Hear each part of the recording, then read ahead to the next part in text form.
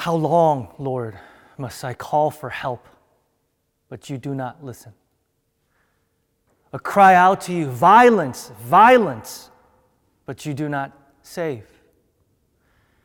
Why do you make me look at injustice? Why do you tolerate wrongdoing? Can't you see that destruction and violence are before me, and that there is strife and conflict everywhere? Therefore, the law is paralyzed, and justice never prevails. The wicked hem in the righteous, so that justice is perverted. This won't be a sermon today. This won't be church as usual. So if you came here this morning, and I'm glad you're here, but if you came here this morning hoping to hear a sermon, hoping to do church service as usual, you won't get that today. I actually don't want to preach this morning, if I'm being honest with you. I'm tired. Really, really tired. And angry. The events of this week in Atlanta did something to me. And I'm still processing what I'm feeling, what I'm sensing, and what I'm thinking. And I worry that what I'm going to share with you today won't really be coherent. But church, I don't really feel coherent this morning or these days for that matter. I just would ask that you listen with an open heart, without judgment, and without jumping to conclusions. You know by now that on Tuesday, a 21-year-old white male shot and killed 8 people at Asian-owned spas in Atlanta, Georgia.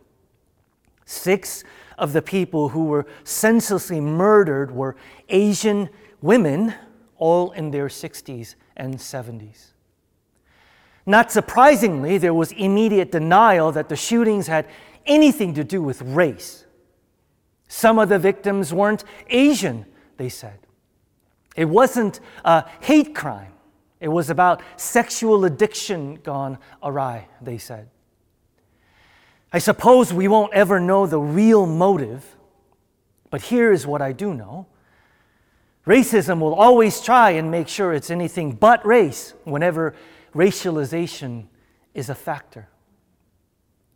But even if it wasn't ultimately about race, how about instead of deflecting, we collectively asked instead, what does what happened do to further terrorize a community that's been under assault for over a year, and what should be our role in ending it? There was also the disturbing news that the shooter was a self-professed Christian who was a part of a Southern Baptist church who professed a love for God and guns. Whenever you hear God and guns, you'll often find that the roots are usually in white Christian nationalism. And no, today is not about dismantling Christian nationalism. But it's hard to ignore the numerous evidence that ties Christian nationalism to anti-immigrant sentiments that have escalated over the last 4 years. Jesus called his disciples, you and me, to lay down our swords. Christian nationalists want to pick up their guns instead. Which is more important, Christian? The second commandment to love your neighbor as yourself, or the Second Amendment and your right to own guns? To many of us in the Asian community, the effects of this massacre on Tuesday was visceral. It was not hard to imagine for many of us that could have been our own sisters, our own mothers, our own aunts, our own grandmothers. And many of us are asking, why did so many ignore the cries of violence coming from our communities this past year? Why did it take the mass murder of 8 lives created in the image of God, worthy of dignity, to finally get the attention that this deserved? For an entire year, there had been within Asian American communities a collective fear, grief, lament, and rage over the escalating anti-Asian violence and trauma. For a year, Asian Americans woke up every day wondering if there was going to be news of yet another Asian man or Asian woman being attacked, assaulted, and murdered. For an entire year, Asian Americans had to endure law enforcement as well as lawmakers repeatedly downplaying the dangerous rise of hate crimes towards Asians. For an entire year, the Asian community tried to warn anyone who would listen that when Donald Trump began calling COVID the Kung flu or the China virus, those who were aware of how race operates in this country knew that we were about to experience a surge of racism against Asian Americans that we haven't seen in a while. According to data collected by Stop the AAPI Hate, since March of last year, there have been over 3,800 self-reported incidents of anti-Asian violence from all 50 states and District of Columbia. And yes, these numbers are woefully lower than the actual numbers, since people are hesitant to self-report hate crimes.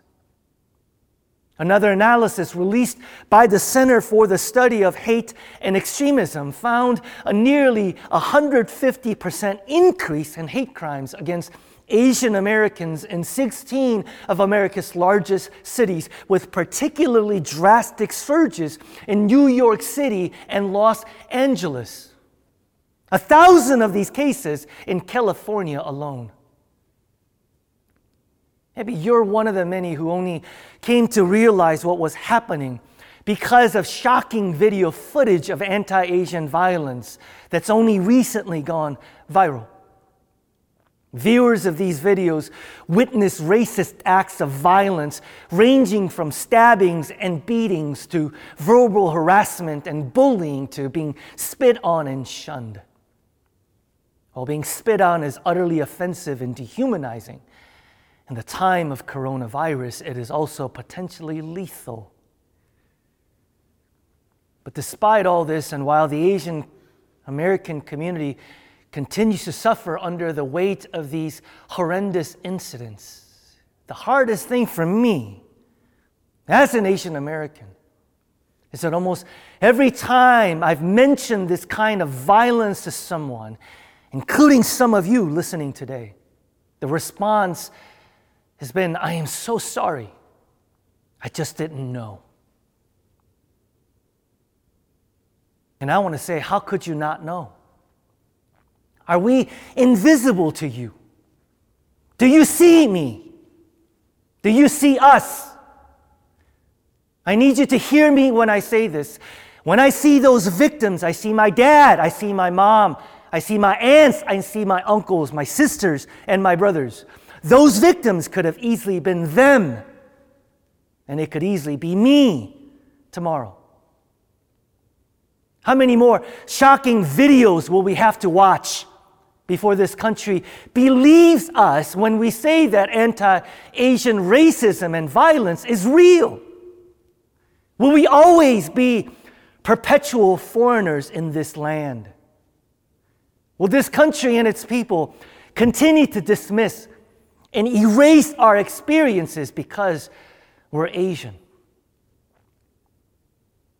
I've heard people say that they just didn't know because it's not in the news. It's not surprising to most Asian Americans that over the course of this past year, the mainstream media outlets Doesn't matter if it's CNN or MSNBC or Fox News.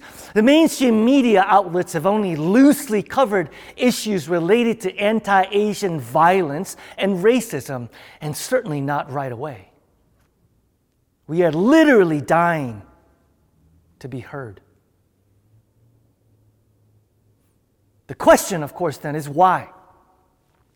In the face of such obvious bigotry, atrocity, hate, and injustice, why is the story of anti-Asian racism and violence not being told, not just in mainstream media, but in our churches, in our homes, among your family and your friends? Why do Asian Americans have to continue to experience the double trauma of racial violence and at the same time have our experiences be continually erased? Why do people not believe that we are discriminated against and harassed because of our race? Where does this deafening silence around anti-Asian violence and racism come from? Some of the deafening silence around anti-Asian violence and racism comes from our own cultural conditioning. It's taught us to be quiet and not raise a fuss and assimilate. We Asians have been told the nail that sticks out gets hammered. It's been drilled into our consciousness from the very beginning. And because we don't talk about it, people don't think it's an issue. Because we are invisible, the racism against us has also been invisible.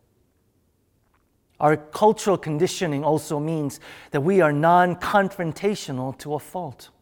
We want to maintain peace even if it's false peace. So what happens is that we bury the pain and the hurt. We bury the anger, the rage, and often suffer in silence and often alone.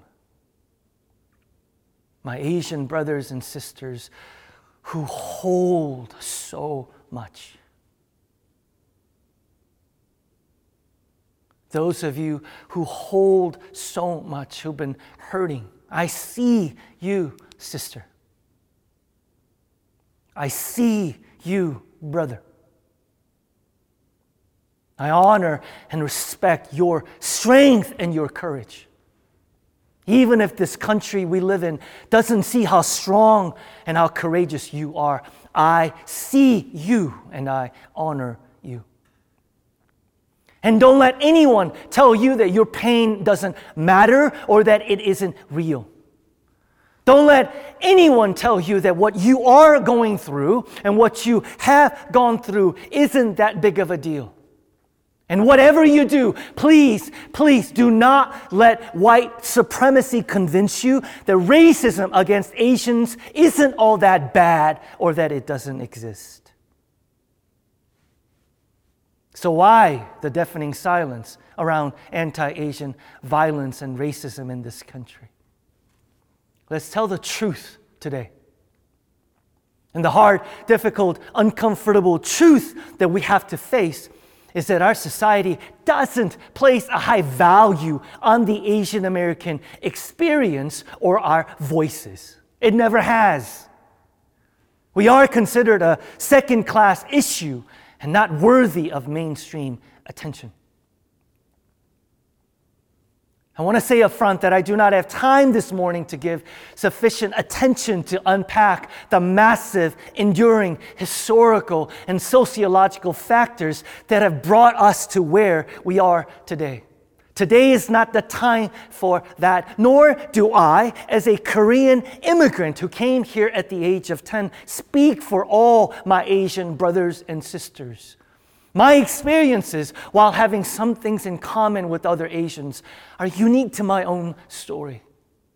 So I will admittedly paint with broad strokes today. But historically, many would say that there are two forces, two deeply ingrained and enduring stereotypes that have caused Asian Americans and our experiences to be overlooked in this country. The first is the perpetual foreigner syndrome, where Asians are assumed to be foreigners until proven otherwise. Do you know what it's like to be asked, "Where are you from?" even though you've lived in this country for 40 years? Do you know how condescending and degrading it is to be told by someone, "You know, your English is so good"? Do you have any idea how that makes one feel? I've lived in this country since I was 10 years old. And the 40 years that I've been here, 40 years that I've been here, there has not been a single day where I wasn't reminded that I will always be the other. I will never quite fit in because of my race and my ethnicity. We are perpetual foreigners in this country that we call home. We will always be othered in one form or another. The ongoing story of Asian Americans will always be that somehow we don't actually get to belong in America, regardless of our contributions, regardless of how long we have been here. But there is a second reason, a much more complex reason for our voices being ignored and oftentimes muted.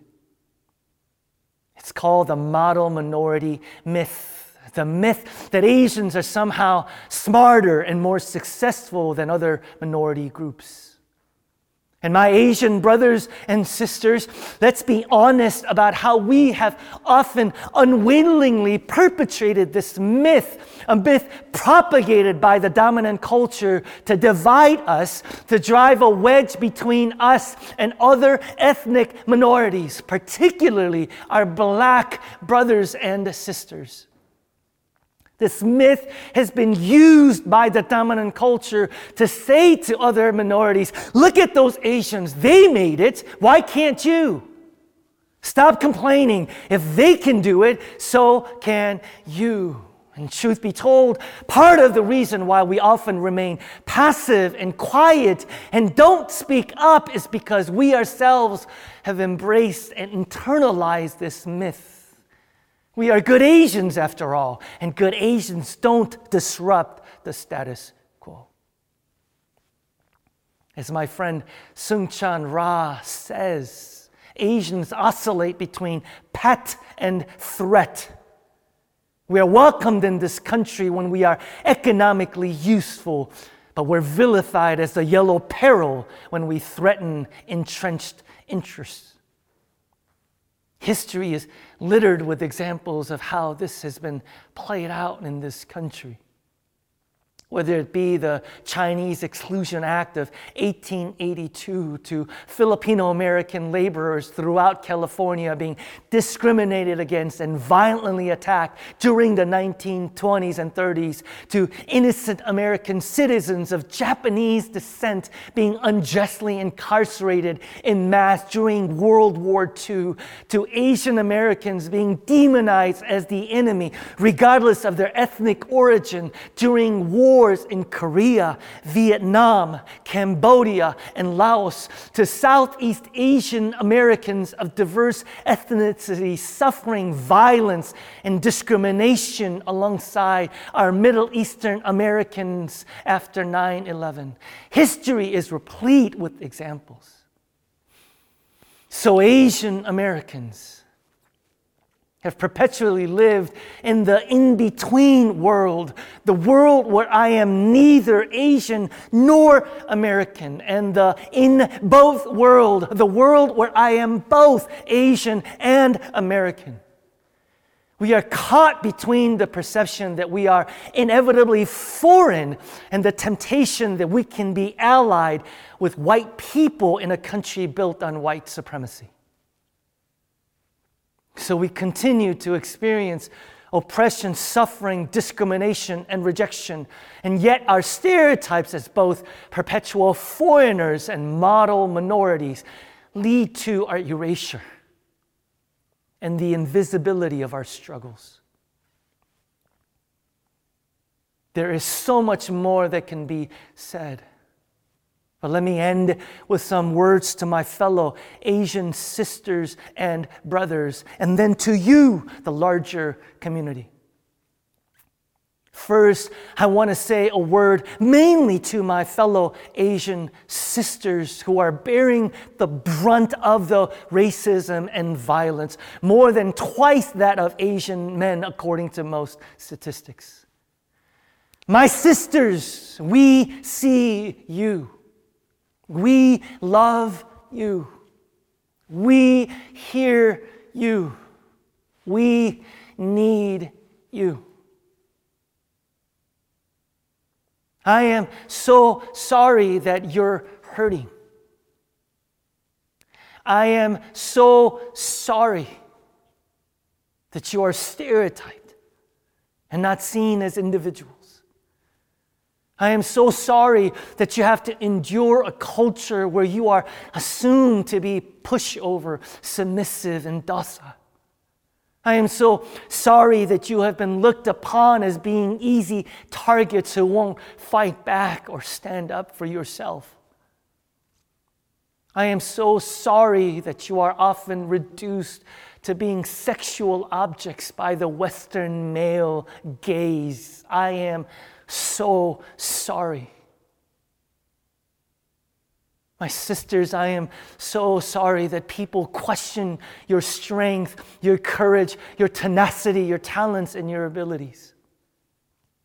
We in the Asian American communities know who you are, that you have often been the backbone of our families and our communities, that without you, we wouldn't be who we are today. Where we are today. You are strong. You are worthy of love, honor, and respect. My Asian brothers and sisters, we know that the end of this global pandemic will not end the pandemic of the ongoing xenophobia and anti-Asian racism. So as we persevere, I want to encourage you to do two things. First is pray. And let me be clear, I am talking about the kinds of prayers that is foreign to people of privilege, but prayers that have given hope to those who know the pain of injustice, the pain of evil, and the pain of oppression. I'm talking about the kind of prayers where the people of God don't just pray for the oppressed to be delivered, but for the oppressors to be judged. I'm reminded of my mom's wails of lamentation and guttural shouts from the depths of her soul as she endured racism and prejudice as an immigrant, just trying to survive. It's the prayer of the psalmist in Psalm 94:1. O Lord, the God of vengeance, O God of vengeance, let your glorious justice shine forth. Arise, O judge of the earth, give the proud what they deserve. Crying out for justice, for the vindication of the innocent and the punishment of the guilty as important now as it was then. It is okay. More than that, it is right for people of faith to cry out and ask that our God of justice bring justice swiftly and thoroughly now, even as we wait for his return to make all things right. Second, my brothers and sisters, be sure to take the time to grieve, to mourn, and to lament over the evil and the pain and the suffering and the injustice. As Paul says in Romans 8, along with all of creation, we too groan for the day of redemption. It is perfectly right for us to get in God's face as Habakkuk did and say, God, I'm angry. God, I'm hurting. God, I'm confused. God, I don't know what to feel or how to feel. It's perfectly right for us to sit and feel the brokenness of our world. And as we do, remember that in Jesus, you have someone who understands what you are going through and where you are. He was literally beaten and stabbed and spit on and shunned. He knows what it's like to be the perpetual foreigner. He knows the sting of injustice and betrayal. Remember that you have in Jesus a God who did something about it, a God who willingly became embroiled in the suffering, the pain, and the injustice of our world so that someday He could end all suffering and pain and injustice without ending us.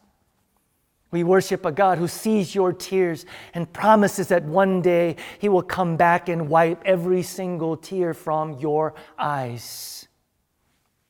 And now a word to my non-Asian brothers and sisters.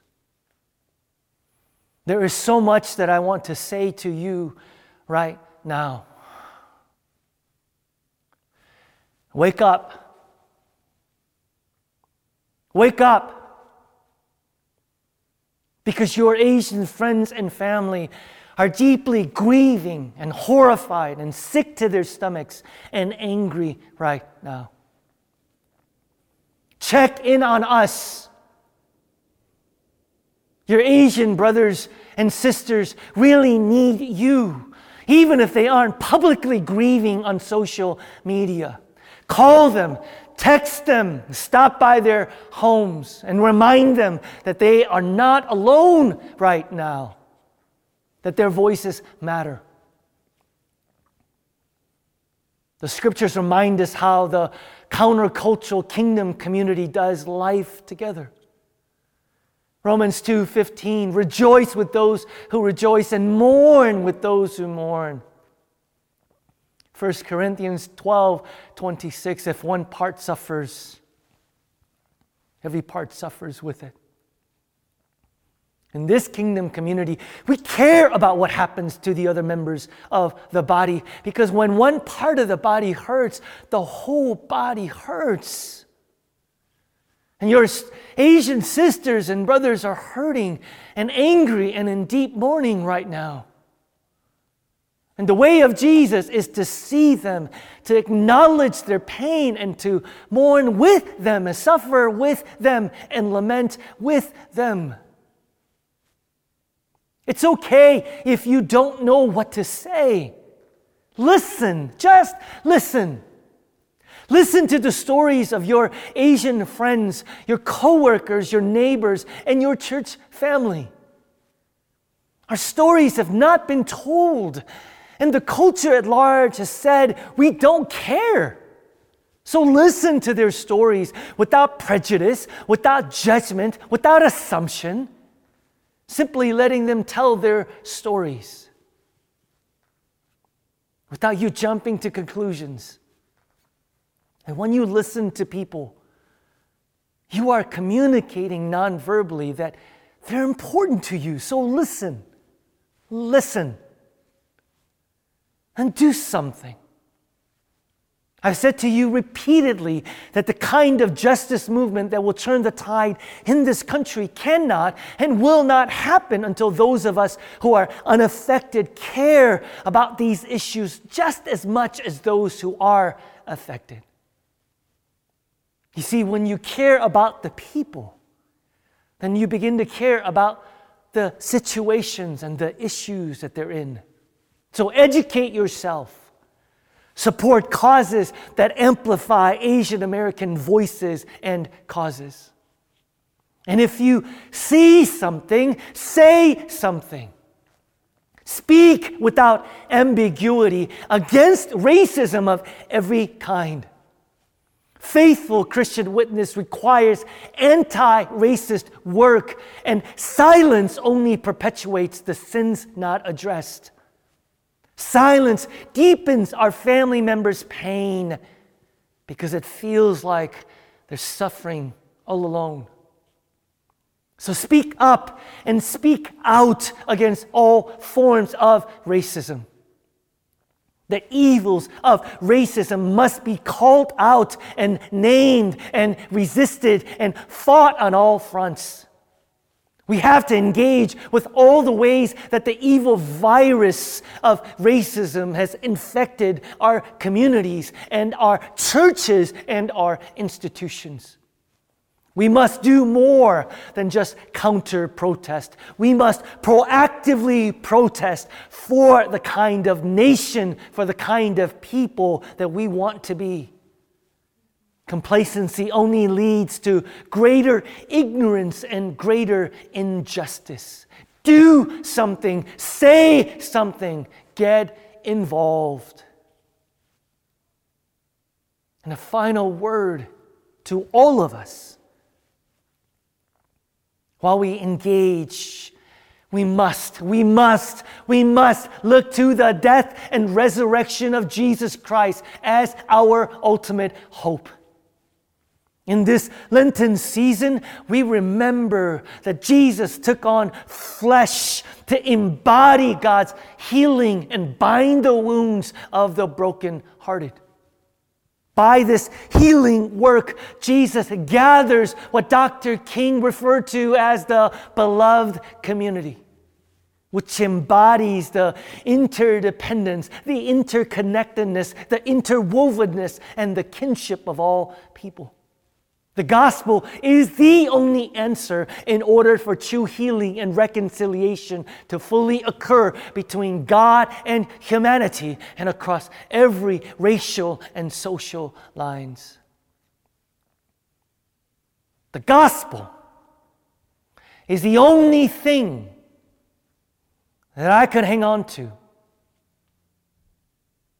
The gospel is the only thing that I can hang on to when the systems and the people of this world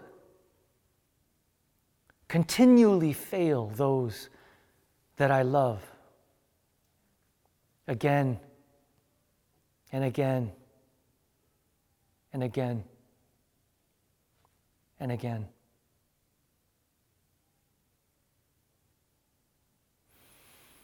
In a moment,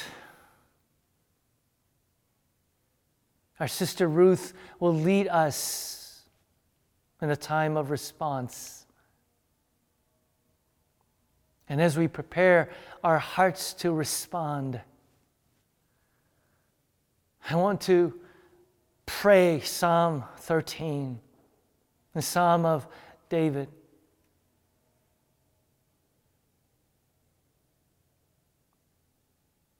How long, Lord, will you forget me forever? How long will you hide your face from me? How long must I wrestle with my thoughts and day after day have sorrow in my heart? How long will my enemy triumph over me? Look on me, God. Look on me and answer me. Give light to my eyes, or I will sleep in death. And my enemy will say, I have overcome him, and my foes will rejoice when I fail. But I trust in your unfailing love. And my heart rejoices in your salvation. I will sing the Lord's praise, for he has been good to me. For you have been good to me. For you have been good to me.